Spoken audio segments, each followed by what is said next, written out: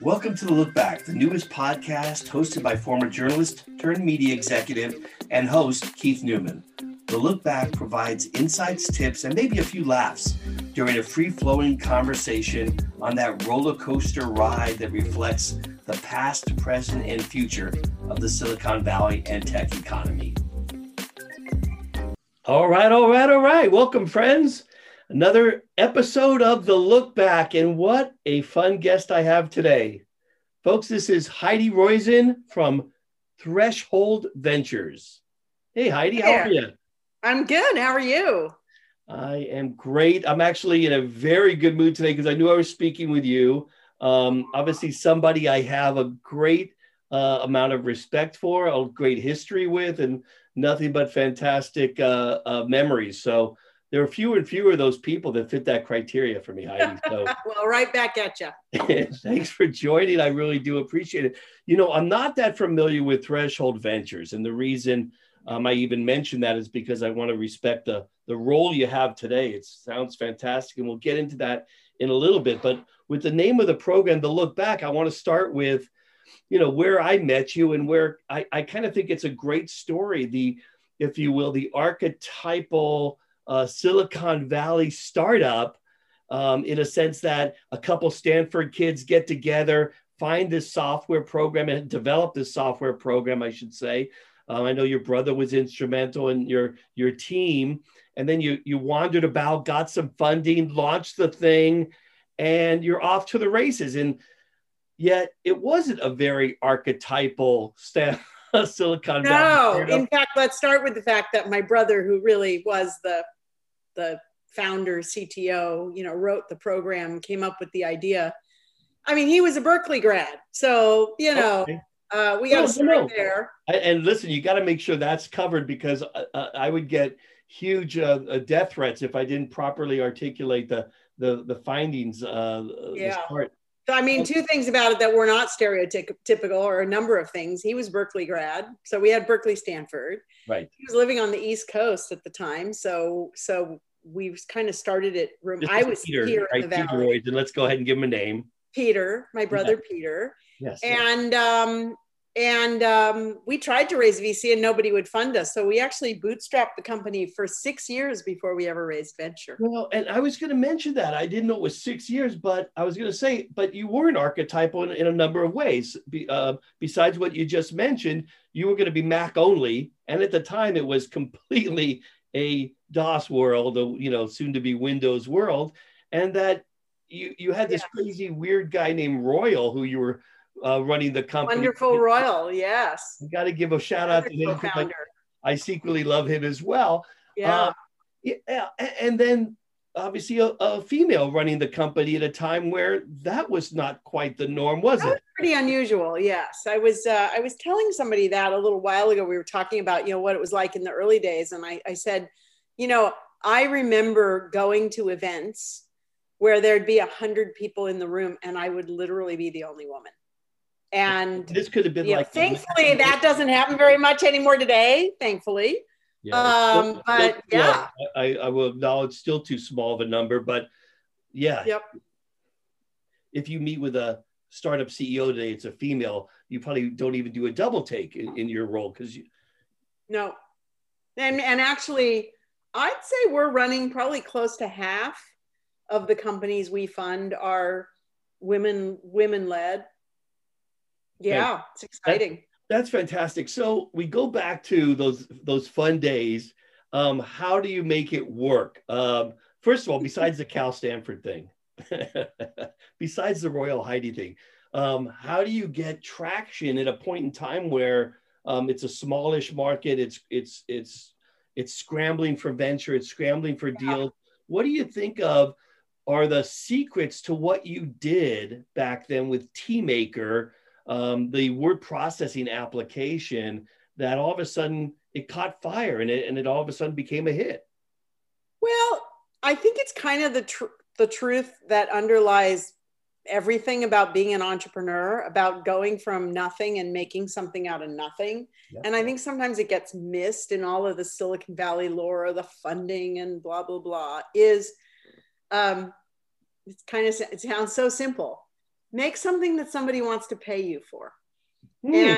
And I think that the fundamental idea of commerce and of startups and of for-profit entities is that somebody's going to pay you to use what you create, and they're going to pay you more money than it costs you to do it. And as simple as that sounds, that is largely lost in a lot of things. And, you know, call me old fashioned. I've been a VC now for 22 years, pretty scary. But time and time again, what I will say, and it was certainly true of Teamaker, the way we got off the ground, because we were not able to raise funding for various reasons. Brother, sister team, one living on the East Coast. I was 25 at the time, which today people starting companies are quite young, but back then that seemed like kind of a crazy age to start. Yeah. My undergrad degree was in creative writing, not exactly the kind of resume from central casting for a CEO of a tech company. Again, at the time, woman, all that stuff. But my brother had written a product, and it was actually the first instantiation of the product was a spreadsheet, and it was for CPM computers, which I'm really dating myself to say. Mm-hmm. But the good news is, in a way, it was such a small market, and everybody was a hobbyist and aficionado. I mean, the personal computer was just kind of getting going. And, you know, that was the year the IBM PC was announced, and, you know, that Mac was not yet out yet. And so, you know, long story short, we started selling it. We started going to things like the West Coast Computer Fair, a great old, remember it, you were there, or the NCC, the National Computer Conference, or all these hobby kind of things, and literally selling it in baggies, right? You know, you had a disc and a manual and a plastic bag, and that's how you get started, right? You sell. At the time, it was selling individual things to individuals. And then we got a distribution agreement with Lifeboat at the time, which was a distributor. And then we got one with Ingram and what was it called? Soft Cell. Your memory, you know, and so you started in Business Land back in your days. We started distributing through Business Land. So, you know, but at the end of the day, it really is about making something somebody wants to pay you to use. I mean, that at the end of the day, to me, is still a fundamental of entrepreneurship. Great point, Heidi. And I think that does go, that's often overlooked. The thing I will give you credit for, and even why we mentioned some of the other names on the call, and your team had a maniacal focus on evolution. And what I mean by that is, I would sit down with your folks and they would ask me questions and just hammer me. And I'm a reporter asking them questions.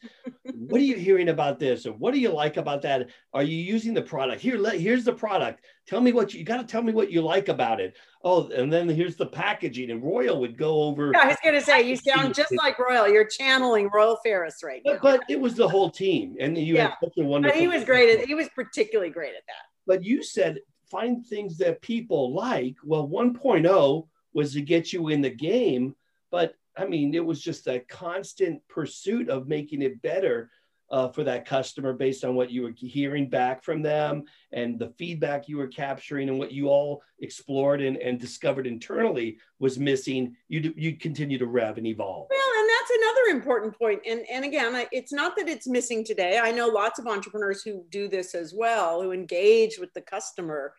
But, you know, when you're a startup and you're a small company, you're a CEO, you're loading the dishwasher, and you're manning the tech support lines, right? And we all manned the tech support lines. And so, you know, you really understand that there is a big connection between, for example, making a user interface decision, right? Where to put the thing on the menu bar. Right. And then if that's not intuitive to the customer, it's one thing to make that decision. It's another thing to field 12 calls in a day where everyone says, well, I can't find this feature. And you're like, oh, well, go to this menu, click here, click there, do this. And you realize over and over again, when you're constantly answering the same question, that it's a design error. Yeah. And so I think that again, I mean, you know, this is my salty roots as an entrepreneur, but I really believe in that close connection to the customer. Now, that's a double-edged sword. Because on the one hand, you want to satisfy what your customers want, right? Yeah. On the other hand, a lot of times customers will increasingly narrow your focus to their very specific needs. And when you're creating a very generic product like a word processor or a spreadsheet or a database, or, you know, back in the day, those were the things that we worked on. Yeah. You had to be careful to not pigeonhole yourself to increase an increasingly smaller user base, because you were kind of going up the chain of increasingly more sophisticated solutions, but that would only solve one person's problems. Yeah, that's a great point. And if I were to be a cynical person for a second, and I'm not normally, I would say a lot of companies today are not spending that amount of time listening to the customer and paying attention. I think the best ones do. I was just going to say that. Everyone should. I have a feeling, even though Elon or Travis or whomever, you know, Jack or whomever, I still bet they look at the customer logs, since there are no more, you know, phone lines. It's all bots and logs, but they are studying that customer interaction, that feedback. The good ones are. You're absolutely right. Mm-hmm. No, I totally, I think so. And again, it depends on the product. You know, if you're selling a product that costs a couple bucks a month and you're the CEO and you've got millions of users, you're probably not manning the tech support lines. If you're selling a high-end, you know, cloud-based system platform that someone's spending millions of dollars a year to deploy, you probably are having some, even as a CEO, some very serious conversations with a subset of those customers. And so, but I think everyone selling a product should at least have some ability to be in touch with the people who are paying you the money to use that product. Yeah. Well, let's continue to share that with you, with your portfolio of companies, and me, as I'm talking to a lot of entrepreneurs all the time, and the rest of our friends listening. So let's go back again. The look back is supposed to be fun and nostalgic too. You had some great high points in those early days. What sticks out for you from the standpoint of, okay, I know we're real now. I know this is going to be a serious business, or feel like, I don't think you ever necessarily feel like you made it, but at least you got to a point where we're real and things are happening. What was that high point? And then I'll even throw in, what were some of those special moments? Yeah. That we can talk about. I think, like we were joking, I think the statute of limitations has passed now. So no, but we'll get to the fun one in a minute. So let me tell you that, you know, you've made it when sort of thing, which you never know you've made it. And I don't think I ever made it.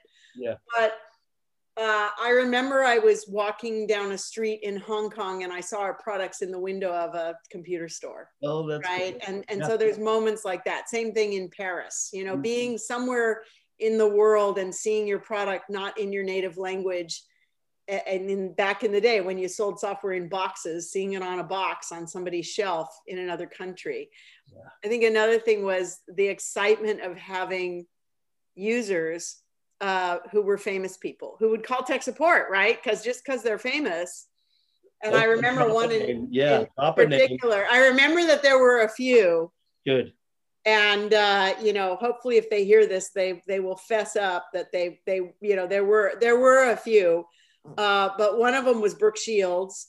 And so let's just say there were a certain number of people on the tech support line who were like fighting for those calls, because you'd have to tell us back in that day, you would register your product and then you would tell us you were calling. Right. You know, you'd send in a little registration card. So we knew you were an actual owner of the product.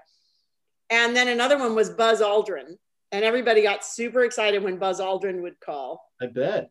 And so anyway, there were some people like that were like, you were like, oh my God, they're using our product. And then there were some other, you know, I would call it, well, I mean, he's a famous guy, Will Hurst, right? You know, the local person, but also at the time he was the, you know, publisher of the paper in San Francisco. And he jokingly, he used to call it, this was Right Now, the word processor, right? The word processor for the Mac. And he jokingly used to call it Heidi Writer. I remember he'd call and goes, I need tech support on Heidi Writer. And so, you know, it was fun. I mean, there is a certain element of connection with your customer, and not just the famous customers, right? There was what was his name? There was a pastor, and his name was Father Hess. And he used to call us all the time this is a funny story. He used to call us all the time and need tech support. And he was this very sweet guy, but I imagined him like, you know, the Franciscan monk in his robes and stuff like that. So anyway, and you'll know where this story is going immediately. We were at an early Macworld, and I see Royal, and I was single at the time, you know, and I see Royal talking to this guy, and let's just say he was an extremely handsome guy. Okay. And so they're having this very engaged conversation, and they turn to me, and Royal goes, "This is your biggest fan. He's been waiting to meet you." And I'm thinking, well, this is pretty awesome. And he goes, "Heidi, meet Father Hess." I'm like, "Oh, hi, Father Hess." You know, like, so it's funny because you would build these relationships with people on the phone. Right. You had no idea. We had another guy who was an avocado farmer. Yeah. And he needed a lot of tech support. These were early days and people didn't know how to use this. This was back on the spreadsheet on TeamMaker. And every once in a while, he'd send us a crate of avocados, and they were really good. And so it is interesting. You do build these relationships with your customers, right? And I remember, I'll give you one more back in the day story, but you know, I also was very involved in the trade association, which at the time was called the Software Publishers Association. That's right. And I was elected president, right? And so I was president of the United States Software Publishers Association, which sounds like a big deal, but you know, it was a pretty nascent thing at the time. Well, anyway, there was this big trade conference in Japan, and the CEO couldn't go. He had a conflict and he couldn't go. And there was just this crisis because he had agreed to give a speech, and something happened, like he had a personal crisis that he had to deal with. So they called me up and they said, "Would you please go?" So I went, I flew to Japan. I had to give this speech. This would be in the late 80s, you know, 88, 89, something like that. So I'm still 28, 29 years old, something like that. And I remember being on this stage, and everything I was saying was being translated. And there were like 200 people in the audience, mostly male, by the way, vast majority male. Oh, in Japan, and they would ask me questions, and they would say like, "Well, what is your industry's position on something?" And I was standing there thinking, oh my God, whatever I say is America's position, the American software industry's position on X, right? And I thought, I am so unqualified to be standing here doing this, but there I was, so I did it. So moments like that, right? We're all just trying to live up to what other people think we can do. Yeah. So a couple other things I remember too, Heidi, that you did extremely well at putting the brand out there and getting the company recognized. It was far bigger brand than probably its size. So a great marketer that you were, and that the team actually helped facilitate. It's different today, right? Because of it's all digital. We're doing all these things online. But that's a huge thing. It was a smaller, I mean, it was a different world then. And I think, you know, again, there were only a handful of journalists, yourself included, who mattered, right? There were only so many publications people read. There wasn't the internet, there wasn't blogging, there wasn't a million, you know, there wasn't social media. And so there were very few publications, right? Macworld, Macweek, Mac User, PC Week, PC Mag, you know, you kind of name it, right? There was kind of the set, PC World, and those were who, and then the general purpose, right? You know, John Markoff and Walt Mossberg and Kara Swisher, and you go, God. You know, you had your peeps, right? You had the people who really did. When they said something, the world listened. It seemed like it was more influential at that time too. Well, it was more central. Like there were fewer of those people. Right. Well, you were a fantastic marketer. I'm curious as to how you might approach things today, or how you counsel startups today. Is it still the same kind of effort, although in a different channel? Yeah, I mean, it's a more diverse. There are just more channels, right? Yeah. There's so many more ways to reach your customer, and so you have to be cognizant of that. But I think it all starts with, you know, what is a brand, right? And I teach this class at Stanford, and we talk about this in my class. What is a brand? A brand is a promise of consistency, and I think closely aligned to that, or I think the most successful brands are also a commitment to authenticity, right? So consistent, like if you switch all the time, then nobody knows what your brand stands for, right? And so people can't count on it. And so then it kind of defeats the purpose of a brand. And if it's inauthentic, eventually you get caught where the truth doesn't match the brand attributes you'd like to have. And so to me, if you start from that place, I'm going to be authentic and I'm going to be consistent.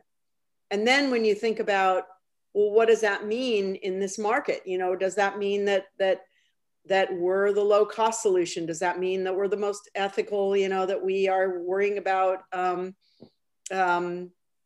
climate change in all our products? Does it mean sustainability is important? Does it mean we're irreverent and funny? Does it mean we're hip? Does it mean we're square? You know, I don't know, whatever.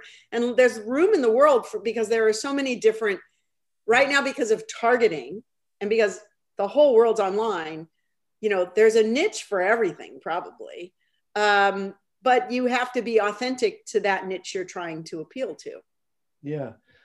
Just to take a slight turn, because you're bringing up some things that are really fundamental that'll have us looking internally to the company and how you grow that culture, because what you're talking about from a brand standpoint is how you deliver your culture through a brand, through your product through a brand. You also had just a very dynamic team that seemed to really share. Well, we really cared about our products. Yeah, we really cared about our products and each other. So how did and each other? And you know, still to this day, I mean, I don't know if you remember, Zoe, Chris, Diane, Royal, me, and Julie. There's a whole group, and the you know, faces are all popping up because I mean, again, that company, Teamaker, was sold to Deluxe in 1994. So let's do the math. That's a long time ago. Yeah. We still all get together, right? We still go and have dinner together and do things together. And, you know, and again, there's other names. Those are just the ones that come immediately to mind because they're the ones I most recently, in fact, we actually just had a very funny, one of them, Julie, was cleaning out her closet and she found a pair of, as she called them at the time, Moken Trow, which were one of our swag. We had a lot of weird swag, and these were plaid, like pool shorts with our logo on them.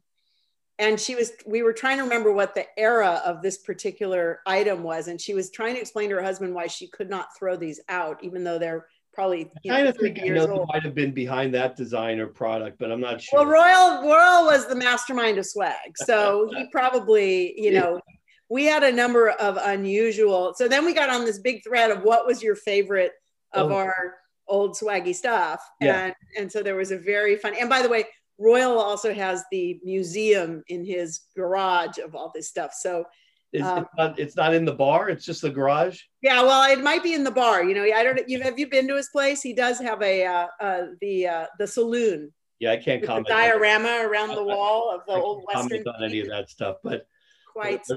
I signed an NDA or something. Yeah, we can't talk about that. Your old bar, by the way, I think it's still has. Yeah. Heidi, the thing I was going to say though, just to pull that thought forward, is that lesson that we give to other people too about building a culture and one that cares for each other, that cares for the product. I think that's an important point. And gosh darn, it should be fun. You're going to put in all this energy. Right? It should, and we tried to do fun things. We used to do this thing, excuse me, we used to do this thing called Adventure Day. And it was once every year, maybe year and a half. Yeah. And we would the whole company would get the day off. Yeah. And we would plan something and nobody got to know what we were doing. So one day we flew everyone to Disneyland and we gave each person $100 in singles and they told them they had to spend it during the day. And another one, we did a scavenger hunt in San Francisco.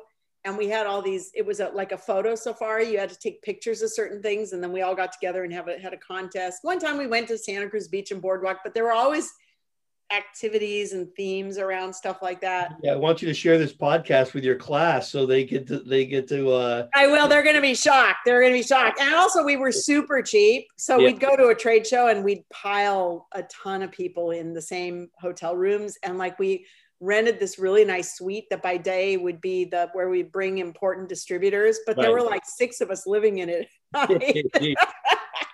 Well, I don't know why my brain just flashed to one of my other more fun experiences at Macworld Boston, where for some reason we were all together and we were trying to get from A to B, which is probably party A to party B. And we all piled into a Volkswagen. Oh, the van. Yeah, we rented one, or all of the Volkswagen. Yeah, we had that. And then we also rented, like, we had to take 12 of us to run Macworld. Yeah. But I decided, instead of everybody doing, whatever, and this was also pre-Airbnb, so you just basically had hotels to deal with. We rented hotel rooms and we'd put like 4 people in a room. And then I rented a minivan and I would drive everyone around. So they would sing the Brady Bunch theme and they would call me mom. And it was hilarious. But, this is what you do to save money, right? I thought you were going to bring up that other Macworld. The Macworld in Texas, the rodeo. Oh, God. I have to say, for some reason, among old timers, that literally is the thing people will remember about me, is the rodeo. Oh, gosh. Now, why? I mean, looking back, maybe it was unusual to be a rodeo queen and ride a horse into the middle of a rodeo, but yeah, that was one that I don't know. I mean, I'm not sure that was on brand for me, really. Yeah. We were doing a lot of things too, but it was that era. So while you were a maverick as a company doing innovative things from a product, from a marketing, from a culture standpoint, there were a lot of dynamic companies at that time that were doing some crazy things. Yeah. It was fun. There were, but also we had a lot of fun. I mean, I think there was a sense, and again, I think this is true today too, of certain segments of the industry where we were all in this together, and it wasn't a winner take all, loser, whatever. We were like, think about all the Mac community. The Mac itself was a small part of the market. Yep. And so you wanted the Mac to be successful. So we all wanted to help each other, right? Yeah. I mean, yes, you wanted to Although there were the Mac User Awards, and we had to lobby for that. Yeah, that was a lot of fun. The Eddies, were they the Eddies? Yeah, exactly. Yes. Eddie Awards. I think Royal has the Eddies in his garage too, I'm pretty sure.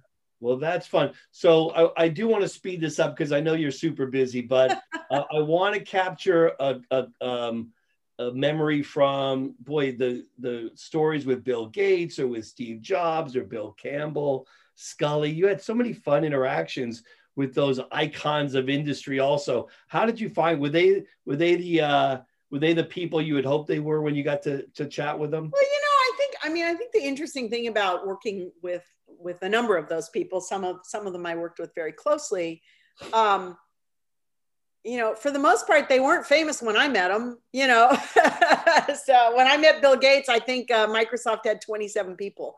So, it's fascinating. I mean, I can certainly see why people like Bill Gates and Steve Jobs became the, literally legends and institutions that they are, because they are some of the most, each in their own way, right? Extremely brilliant, extremely motivated, and tremendous tenacity and tremendous ability, and again, different skill sets, each of them very different, but the kind of people that you kind of meet and you go, oh my God, this person is astounding. And and as my job as a venture capitalist, we're trying to look for those people all the time, and every once in a while we find one that we think fits that mold, and sometimes we're right and sometimes we're wrong, but it's hard to beat the level of some of those people. But could you imagine doing monthly board meetings with them as their board member if you had? Yeah, well, I did work. I worked with Steve for a number of years, because the word processor right now that we published, he actually owned the rights to it, and so I had to do some negotiating with him, which was interesting. And actually, I did end up consulting to Microsoft for a couple of years in the late 90s. Consulting to the team there around kind of developer relations and Silicon Valley community and stuff like that, which was fun. And, so I'm fascinating times. I mean, I'm really grateful for that. And then Bill Campbell, I mean, another incredible legend who sadly is no longer with us, but I served on a couple boards with Bill. Bill was an amazing mentor and supporter of women. Just incredible. One of the many unsung things about Bill, and in many of the sung things about Bill, is a great supporter of many of the women. One of my favorite people to go interview. I remember going over to Claris, where he went after Apple for a while. Yeah. And his famous parties out there after Friday afternoon, and he was just the beer bashes and stuff. Yeah, I mean, on one hand, he's the football coach, and we all called him coach and stuff like that. But really, one of the more fun people to interview. And of course, when you mentioned Jobs or Gates, just off the charts in terms of where they connected things. It was a completely different schematic than what you were working on. But Heidi, you're a real legend in this business in Silicon Valley, and I'm glad for all your success. Since then, and a great takeaway of the story is how to build it, how to have fun with it, how to grow from it and not forget it. I think those are all great lessons you've shared here. But tell me one thing that, if you look back again, how you might have done it a little bit different, or one thing you might have done differently. And I know, again, that's a tricky one given all you've done, but let's just take that period of time we've been focused on anyway and say, I don't know if I should have done that deal. Yeah. Or maybe there are definitely lessons learned. I mean, look, like I said, we didn't raise money for 6 years. And the good news about that is I think if I had raised money early on, I probably would have gotten fired because I didn't know what the hell I was doing. It took me many years to figure it out. That's so nice to hear you say. Modest and probably a little untrue, but no, but it is. I think it's fairly true. One benefit of not raising venture is we didn't have any shareholders other than us, so I couldn't get fired as easily. I think that was one of the things. I think I was a very conservative person, and in some ways I still am, which is weird to be a VC and be a conservative person. But on the one hand, there were companies, I'm sure you remember some of these, that were early competitors to us, Context MBA, Ovation, some of these early, I remember actually one of them went out of business, Ovation, midway through a 4-day trade show, and they abandoned their booth, people left, and Royal stole their sign, and it hung in our stockroom for years. It's like the ears and the tail of the bull or something. But on the one hand, there were companies that died because they didn't, on the other hand, as I said, we got started about the same time as Microsoft. I remember when Lotus 1-2-3 came around, and Mitch Kapoor and he did I don't remember, it was crazy number, 50 million the first year. And we were an early competitor to them. And it was why didn't we do that? Yeah. Well, we didn't think as big. We didn't do as big. We were conservatively plodding along. And the good news is, hey, I'm happy with that. I'm proud of the products, have a good life. It's not a problem. But as one of my kids said, well, Mom, if you started a company about the same time as Bill Gates, why are you so much poorer than he is? So, so I don't know. I think sometimes if you see an opportunity, and obviously this is what I now live as a VC, if you see an opportunity to do something disruptive that results in building a major company and taking significant market share, and you need capital to do that, it's riskier to take the capital. You bring in partners, it might not work. But the flip side is sometimes that means you're going to build a more lasting foundational company and solve more people's needs. Heidi, tell your kids that you're doing great, having more fun than anybody. And back in the day was definitely the belle of the ball. Oh, well, that's very kind. That's very kind. Give me a quick update for those that are interested in keeping up with what you're doing now. I mentioned Threshold at the beginning. Yep. What is Threshold? What are you looking for? What you got cooking? We're an early stage VC. We're doing typically it's Series A deals, which depending on the market is all over the map. But call it the $5 to $10 million check. Yep. We do a fair bit in healthcare. We do a fair bit in enterprise SaaS. We do some in marketplace and a little bit in AI, NLP, that kind of stuff. Small team. There's a handful of partners, and I've been there almost 10 years.